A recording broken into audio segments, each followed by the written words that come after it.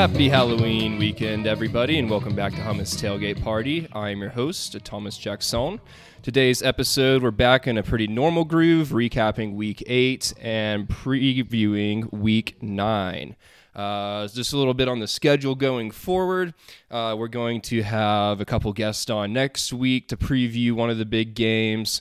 In a few weeks, we're going to do a little off-topic bonus episode on the World Cup with the guest, and to cap off the regular season, just like last year, do an Iron Bowl deep dive summit meeting, if you will. So looking forward to all of that going forward. Good to be back in normal groove now that I have my life a little bit more put together than I did the last couple weeks.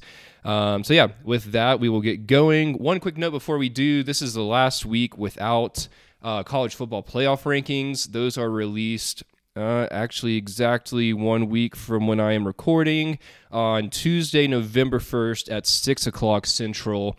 So once those start to come out, in November, we'll spend a little bit of time more, through each episode on the rankings and whatnot and who's moving up, who's moving down. It's just, the first half of the season when it's the AP, it's just, there's so much movement all over the place. It's really just not even worthwhile to to look at all of those rankings too deeply before these playoff ones come out. So we'll dissect those a little bit next Tuesday.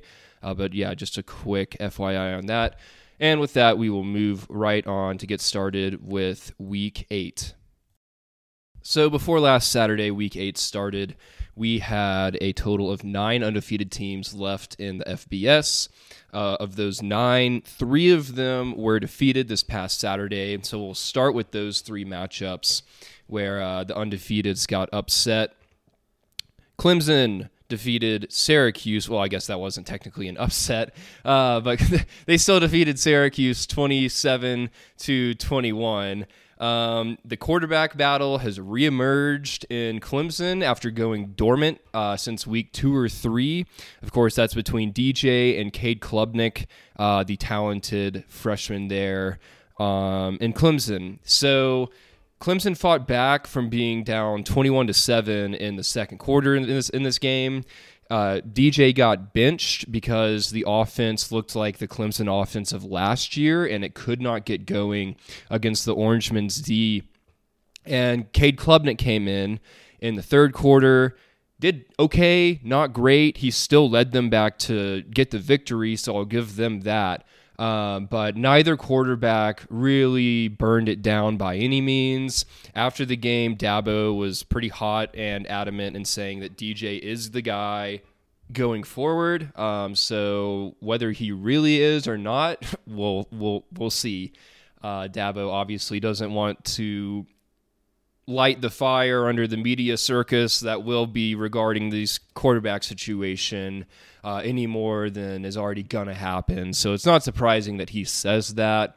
But who knows? Who knows what's going to happen there? What if DJ does start after all next week when Clemson plays Notre Dame and Clemson rolls into the locker room at halftime with 7 or 10 points? Do they think about going back to Cade again? Maybe they'll have to win some of these games down the road. They have a pretty easy schedule, but it's honestly pretty hard to imagine Clemson being able to win a playoff semifinal game if the offense is going to continue to look like this. So we think that Cade has the higher ceiling. DJ has the experience. It'll be fascinating to keep an eye on this going forward, especially as soon as Saturday in the first quarter, first half against the Fighting Irish. Next, let's go to the other Death Valley. Bad Saturday to be playing in either of those, I reckon. LSU defeated Ole Miss 45-20. If you remember last week, we discussed how this was kind of a weird-looking line. LSU with a couple losses, coming off of a big loss to Tennessee just a couple weeks prior. And Ole Miss, undefeated, number 7 in the country. LSU wasn't even ranked, to show you why we don't talk about the early season rankings too much on this podcast. But they completely stomped Ole Miss. Ole Miss has had one of the easiest schedules in the country, despite being in the SEC. It's just very backloaded, and they played absolutely nobody in the out-of-conference. So this was by far their toughest test, especially with it being on the road. They had a close call against Kentucky about a month ago. Were able to squeak it out, but that really felt like more of Kentucky losing the game than Ole Miss winning the game, if you ask me. LSU, they've been getting a little bit better each and every week. Remember, they started off losing that game to FSU on the blocked PAT, and they were the laughing stock of America after that, as they should have been with the whole Brian Kelly situation. However, since then, yes, they had the really bad day against Tennessee. Other than that, they have been quietly just rolling along to a 6-2 record, back in the top 20 now as they go into their bye week before Bama comes to town. But LSU has just been getting a little bit better every week, and while I don't think that they are at the level of some of the obviously vintage LSU teams of the past decade and a half, I think that they've done a really good job at just handling their business this season, and this was by far their biggest statement win. So even though they've struggled and looked questionable at times, if they, it looks like they've been getting pretty much better every single week, and that's all you can really ask out of a first-year head coach. Moving on to the Pac-12, Oregon defeated previously undefeated UCLA 45-30. Oregon is making a really fascinating case for the playoffs with the way that they've been playing ever since week one. Obviously, they got stomped by Georgia. They were one of the laughingstocks of the country after that. But since then, they have, again, quietly been handling their business, winning every single game ever since then. And it makes you wonder if they are to win out and win this pretty good Pac-12 this year, then what is the committee going to think if they have that ugly blowout loss on their resume, but it was all the way back in practically August, and you've done everything that you were asked to do since then and then some. I don't know. I think it's going to really depend on what happens with the teams around them, the other one-loss teams, the undefeated teams that will eventually lose a game this year. It's really just going to depend on some style points maybe and how many other one-loss teams end up that way after conference championship weekend, if Oregon can win out, and that's a big if. Just for reference, the largest margin of defeat for a team who made it into the playoff was 2017 Georgia, who lost to Auburn by 23. If you remember, that was the month where Auburn just randomly got hot, as they do, beat Georgia and Alabama in Jordan-Hare that November. So Georgia lost that year by 23, still made it to overtime in the national championship game before losing. Oregon lost by twice as many. They lost by 46, the final score of that game being 49-3, and it probably could have been worse. I wasn't watching the fourth quarter too closely, but I know how those usually go when it's that bad. So yeah, Oregon has smooth sailing until the last couple weeks, where they're going to have a couple of really challenging tests. They play Utah at home week 12, and then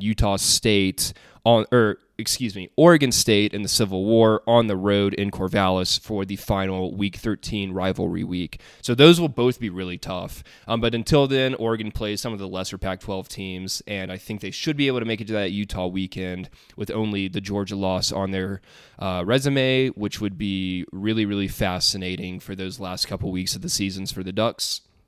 Last note on this game, Bo Nix has been playing really, really, really well. That's a large part of the reason for Oregon's success. He's been playing way more consistently than we ever knew him to be capable of doing. We knew this guy had a high ceiling when he was having one of his days.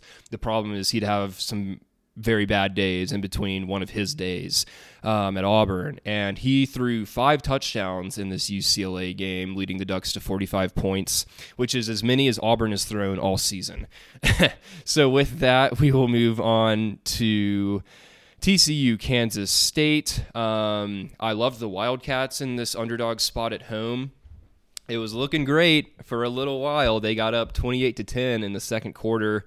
Unfortunately, quarterback Adrian Martinez had to leave the game in the first quarter. Still have not been able to tell what that injury was, at least as of Tuesday. But then after that point, TCU scored 28 straight points to eventually win the game, 38-28. The Horned Frogs have had a really tough slate the last month, and all they've done is just take care of business with some big comebacks. They've defeated Oklahoma, at the time, undefeated Kansas, at the time, undefeated Oklahoma State, and Kansas State, all in the past 4 games. Next week, they have what we think will be a little bit of a break at West Virginia. I'm not talking about this game later in the podcast when we do the preview. TCU is a 7-point favorite. This is an early morning game. All I'm saying is maybe think twice before hammering the -7 with the Horned Frogs, even though they are certainly more than a touchdown favorite better than this West Virginia.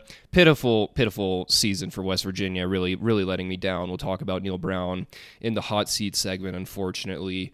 But this is just a weird, sneaky spot after the last month of emotional, high-stakes comeback wins for TCU, now traveling all the way up to West Virginia for an early morning game. Just think twice before that. It seems like it could be a sneaky, sleepy spot where West Virginia, I'm not saying win, but maybe keeps it within a score. So that's one of those kind of smelly, fishy lines. Next, Oklahoma State defeats Texas 41-34. Sark is now 10-10 in Austin, even though the vibes have been better in Austin this year than they were last year. 10-10 in your first 20 is still, I'm sure, not what the Longhorn faithful were hoping for, but Texas now suffers their 3rd loss on the season. They were up, probably the worst part about it is they were up 31-17 with 3 minutes and 40 seconds left in the third quarter before Oklahoma State outscored the Longhorns 24-3 in the final 18 minutes of game time. The Pokes defense really buckled down there, especially in the second half, holding Quinn Ewers to a 40% pass completion rate. Drew Sanders, who we didn't even know was going to play until right before the game, threw for almost 400 yards despite that injury. So Oklahoma State bounces back after their loss at TCU to get Texas at home. They still have a chance to win the Big 12. Texas going to need some help elsewhere and some help from themselves to make it to Dallas or Arlington, pardon me, for the big game in December. But, right now, considering the losses that they've had against the teams, I don't think that Texas is doing awful. It's just when you see the figure 10-10 after 20 games, that starts to feel like every other coach that's been there since Max. So we'll keep an eye on them going forward. But I'm not panicking, or it's not an A&M situation. Speaking of the Aggies, they lose 30-24 to South Carolina. The reason I say I'm not panicking too much about Texas is because it's year 2 for Sark. He's got some good recruits coming in. I trust the guy. I've seen him up close and personal. I am a biased fan, but Texas A&M, it's year 5 for Mr. Fisher. I've got some stats. I'm just going to pop off on A&M here real quick. They have not scored more than 24 points against their last 9 FBS opponents. Texas A&M is below 500 for the first time in October since 2008. Texas A&M has lost its last 4 games against unranked FBS opponents. Jimbo is 2-6 in his last 8 games against FBS opponents. They are last in the SEC in scoring. That's extra significant because remember, Jimbo is the quote-unquote mastermind for the offensive scheme and play calling, which is now proving itself to be way outdated by at least a decade. They have $86 million left on Jimbo Fisher's contract if they were to buy him out right now. And we always joke about Texas A&M, no matter how they start the year or, finish the year, they always seem to find their way to 8-4. It's kind of the joke. August 4th is International Texas A&M Day. But now 8-4, they currently sit at 3-4. So that would require them winning out, which, spoiler alert, they're not going to do. So 8-4 is the ceiling for this Aggie team, which normally that's like a disappointing, we started off 5-0 and then finished really poorly and finished at 8-4. But now that would be best case scenario for them in the 12-game regular season. If you listen to the preseason pods, you know that I was kind of cautiously optimistic on South Carolina this year. They're doing really well. Better than I think most anyone, even those that were optimistic on them, thought they might be able to do, because no one at the beginning of the season thought that they were going to win this game. But it was a great atmosphere there. They never let A&M get back, too close in the game or anything. And I think they started off the game 17-0. So after that, they pretty much just held A&M down. And it's not like that offense has been able to do much against anybody all year anyway. But yeah, really impressive start from the Gamecocks. But A&M, losing to South Carolina in year 5 of the Fisher experience is not exactly what you had planned out back in 2017. Moving on to a couple quick ones. Alabama beat Mississippi State 30-6. Not too surprising. It feels like we've seen this same movie a whole bunch of times at this point. Like I said, Alabama always bounces back whenever they have a regular season loss and play really well the next week. The last 3 times that's occurred, it has been against Mississippi State, and Alabama's just completely derailed them.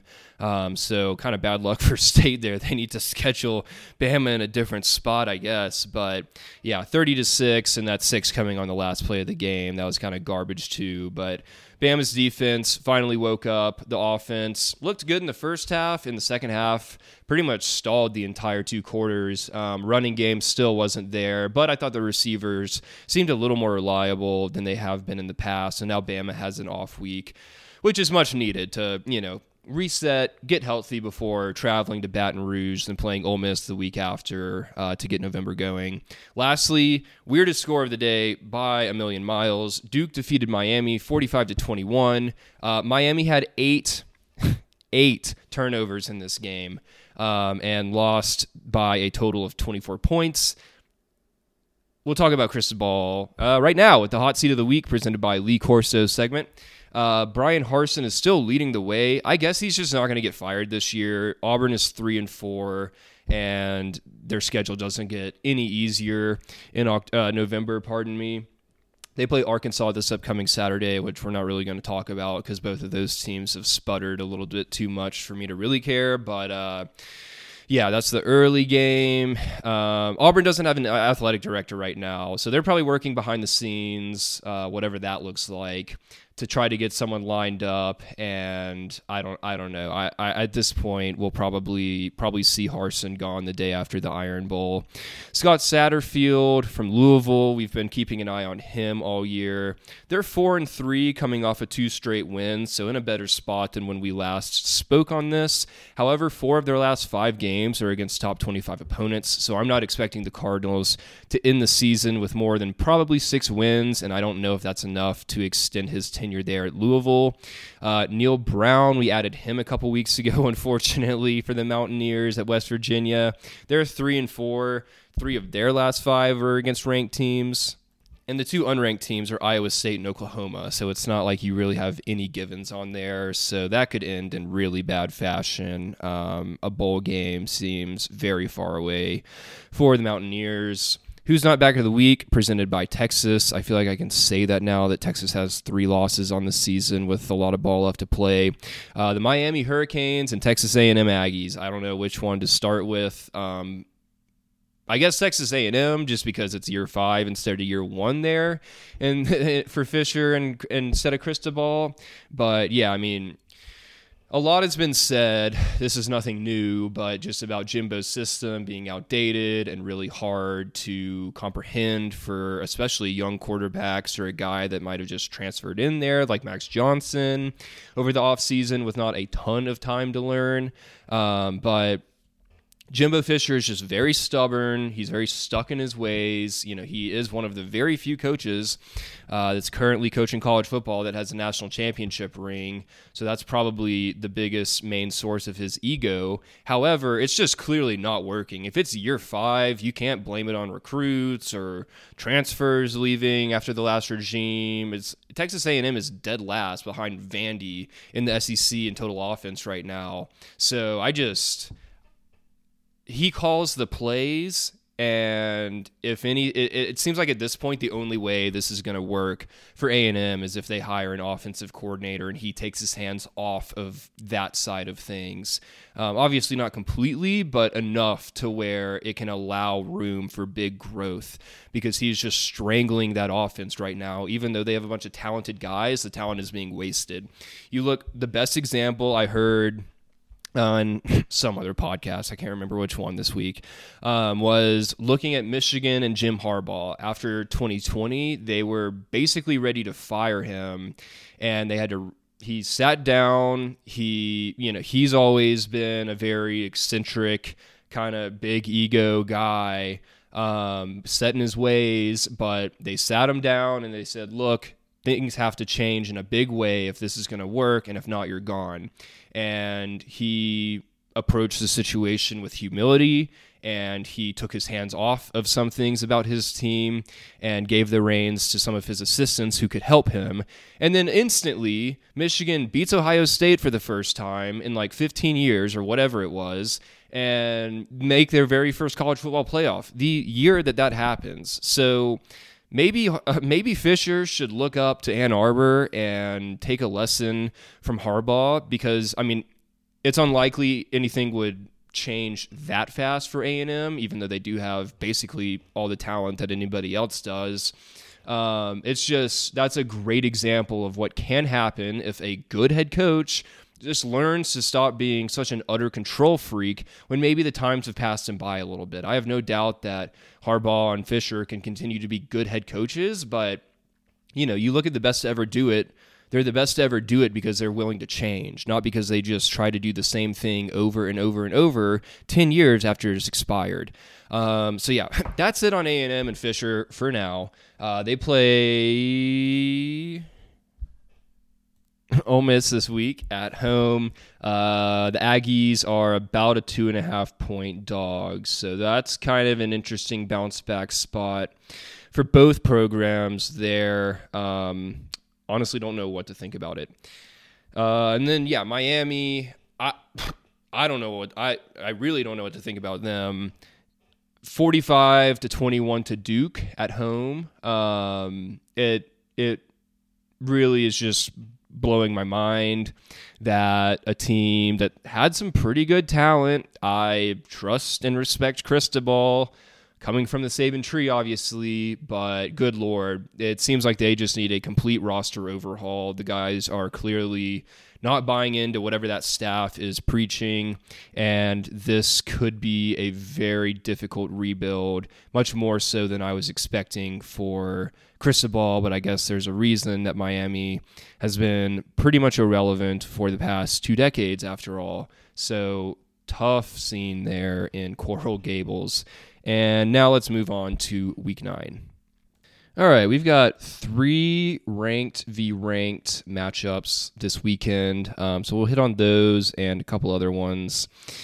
We start with Ohio State, number 2 Buckeyes, traveling to Happy Valley to play number 13 Penn State. This is at 11 a.m. Central. Ohio State is a 16-point favorite in this game.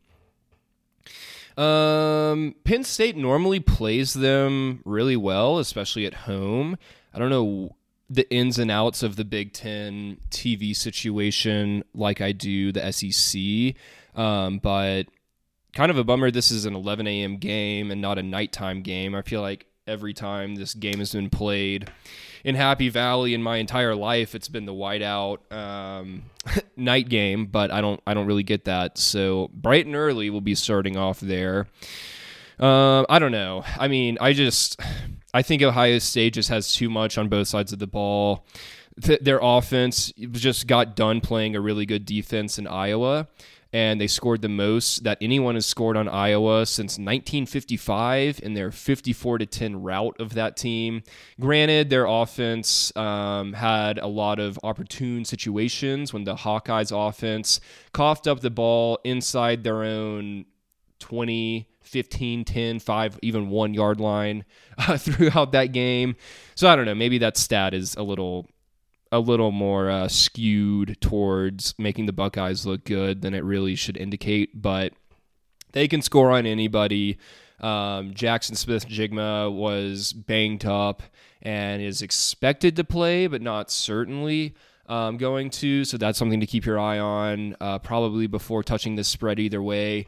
But Penn State just normally finds a way to keep this one interesting. I don't think that they're going to win this game, but it wouldn't shock me to see them try to just play ugly Penn State football, limit the amount of possessions that C.J. Stroud and the Buckeyes get, and just kind of turn this into a slop fest, which Ohio State has had some troubles with, especially last year. But that's one way to keep it within striking distance, at least for 2 or 3 quarters, and not just getting boat race like basically everybody else has. So that's it's by far the biggest road test that Ohio State has played in this season. So that'll be a fun way to start off the morning. The next one, probably the one I'm looking most forward to, is number 19, Kentucky, going to play at number 3, Tennessee. Tennessee is a 13-point favorite in this game. It kicks off at, I wrote down 5 p.m. Let me double check that. Yeah, that's right, 5 p.m. Central in Knoxville. I will be taking Kentucky in this game. I think 13 points. It started around 10, got all the way up to 2 touchdowns, apparently, the spread did for the Volunteers, and has now made its way back down. I saw 12.5 and 13 today.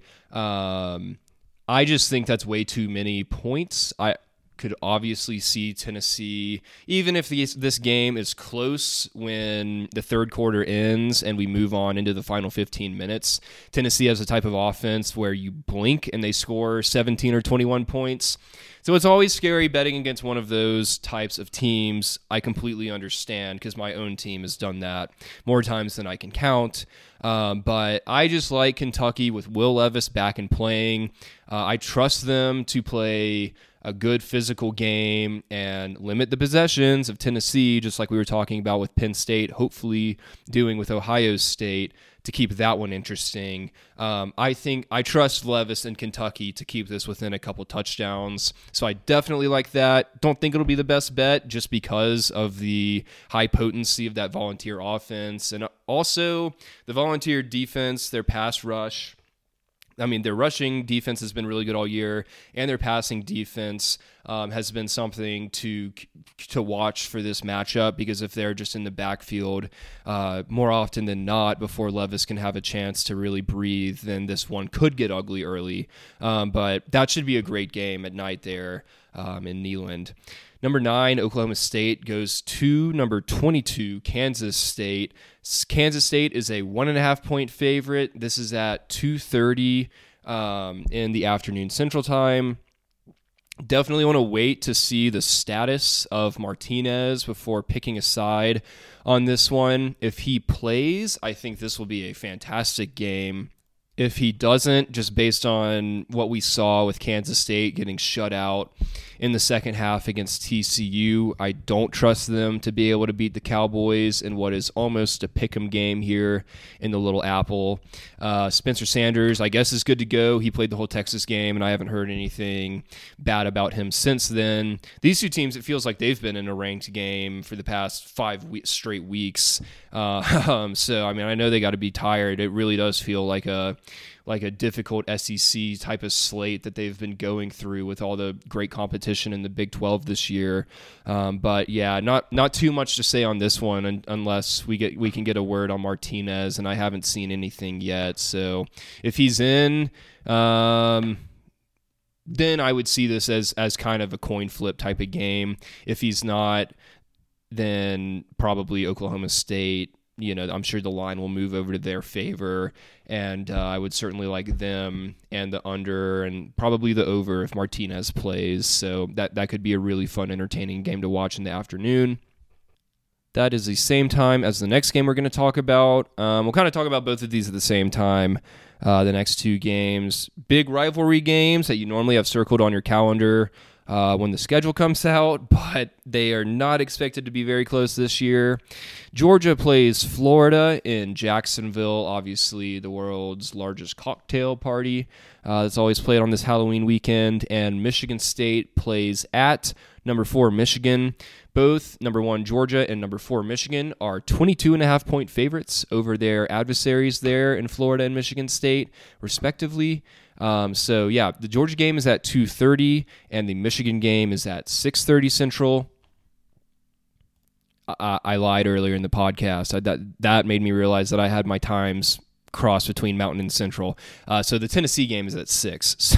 Sorry. But yeah, Michigan 6:30. So hopefully both of those games are good, but I have a feeling the Tennessee game will probably be more competitive because Michigan State has just not shown us any reason to believe that they can compete with the Wolverines this year. But both of these being rivalry games, maybe Anthony Richardson just has one of his days where he looks like the next coming of Cam Newton or something, but I'm not going to be putting my money on it. So yeah, that's it for the big games, what I'm watching, the best 3 games in the early, middle, and late time slot. In the morning, 11 a.m. Central, I've got Ohio State at Penn State at 2:30 Central, Oklahoma State at Kansas State, and at 6 o'clock Central, Kentucky at Tennessee.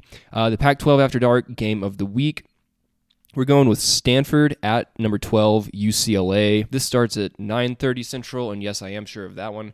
But how does Chip Kelly's team bounce back from their first loss of the season, where they really got handled by Oregon? So they still have a lot to play for. They could still be a one-loss Pac-12 champ, which I don't think would be good enough to get in the playoff at this point. But you never know. They're going to have to do a little scoreboard watching, as I've been doing as of this past Saturday, unfortunately, but that's just how it goes. So Stanford, not a very talented team, but they have won a couple in a row against teams that probably just have a better overall roster, even though they are clearly struggling in Notre Dame and Arizona State this most recent Saturday. Low scoring, ugly affairs, they just squeak them out. So maybe they can stifle this UCLA pretty potent offense and make it interesting for us for a nightcap there in the Rose Bowl, which between these two fan bases, there might be 12 people at that game. I'm not kidding. The best bet, we don't have it ready for this week yet. I will tweet that probably Thursday per usual. Last week, much needed win to get back in the win column. Alabama first half, old trusty, gets us back to 5-3 on the year. I kind of mentioned it last week and when I was briefly going over the Bama-Mississippi State game, but you can just trust the Tide in a bounce-back spot like that, especially at home, especially against State. So that was an easy winner there, and didn't have any problem getting to 5-3, couple over 500 on the year. We'll find us another good one for this Saturday. Lastly, Pick'em recap. Little brother Will, big 8-2 week after an 0-10 week. That's just how it goes sometimes. He is back in first place. My boy Nate is 1 game back in second place. I am 4 games back in third, and Ann Dillon continues to be right on my tail. She is 5 games back in fourth place. So good job to all. Thanks for everybody playing that one and listening along this week. Per usual, I'm going to wrap it up right there, and we'll have a nice long episode with a big ol' preview of the big game next week. So have a good, safe Halloween weekend, everybody. Hope you have some fun plans and watch some fun football this Saturday, talking about a week. See ya.